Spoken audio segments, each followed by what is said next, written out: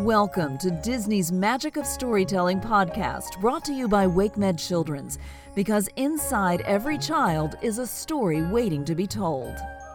Our storyteller is ABC 11 meteorologist Quaylin Murphy. Today I'm reading Vampirina Ballerina by Anne Marie Pace. If you are going to be a ballerina, you have to do more than wear a tutu and dream about dancing. Your first step is finding the right ballet school. I'd suggest an evening class. If you're worried about meeting the other dancers, bring along a friendly face or two. But leave your pets at home. They can be distracting. And distractions make Madame very cross. If you still have cold feet, don't be dismayed. Dancing will warm them right up. Once class begins, keep your eyes and ears open and your mouth closed. The sight of your fangs might make the other dancers forget fifth position.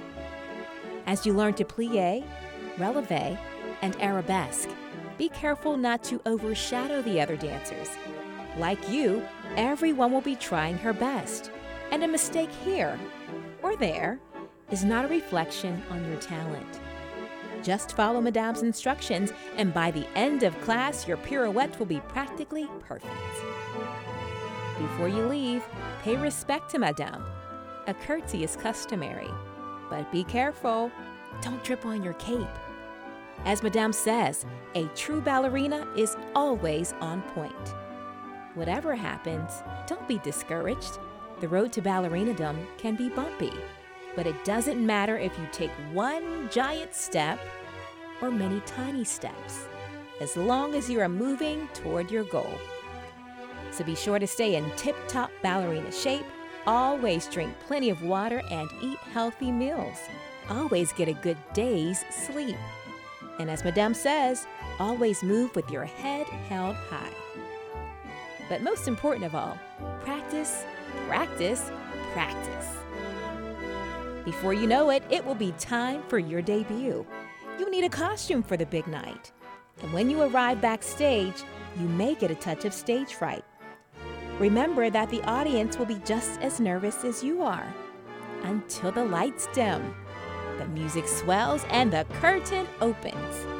And even though it would make your grand jeté most impressive, resist the temptation to turn into a bat. Even without wings, you can leap higher than you think.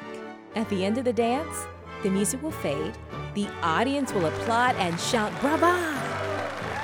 Take a well-earned bow, for you will have become the rarest of creatures, a ballerina.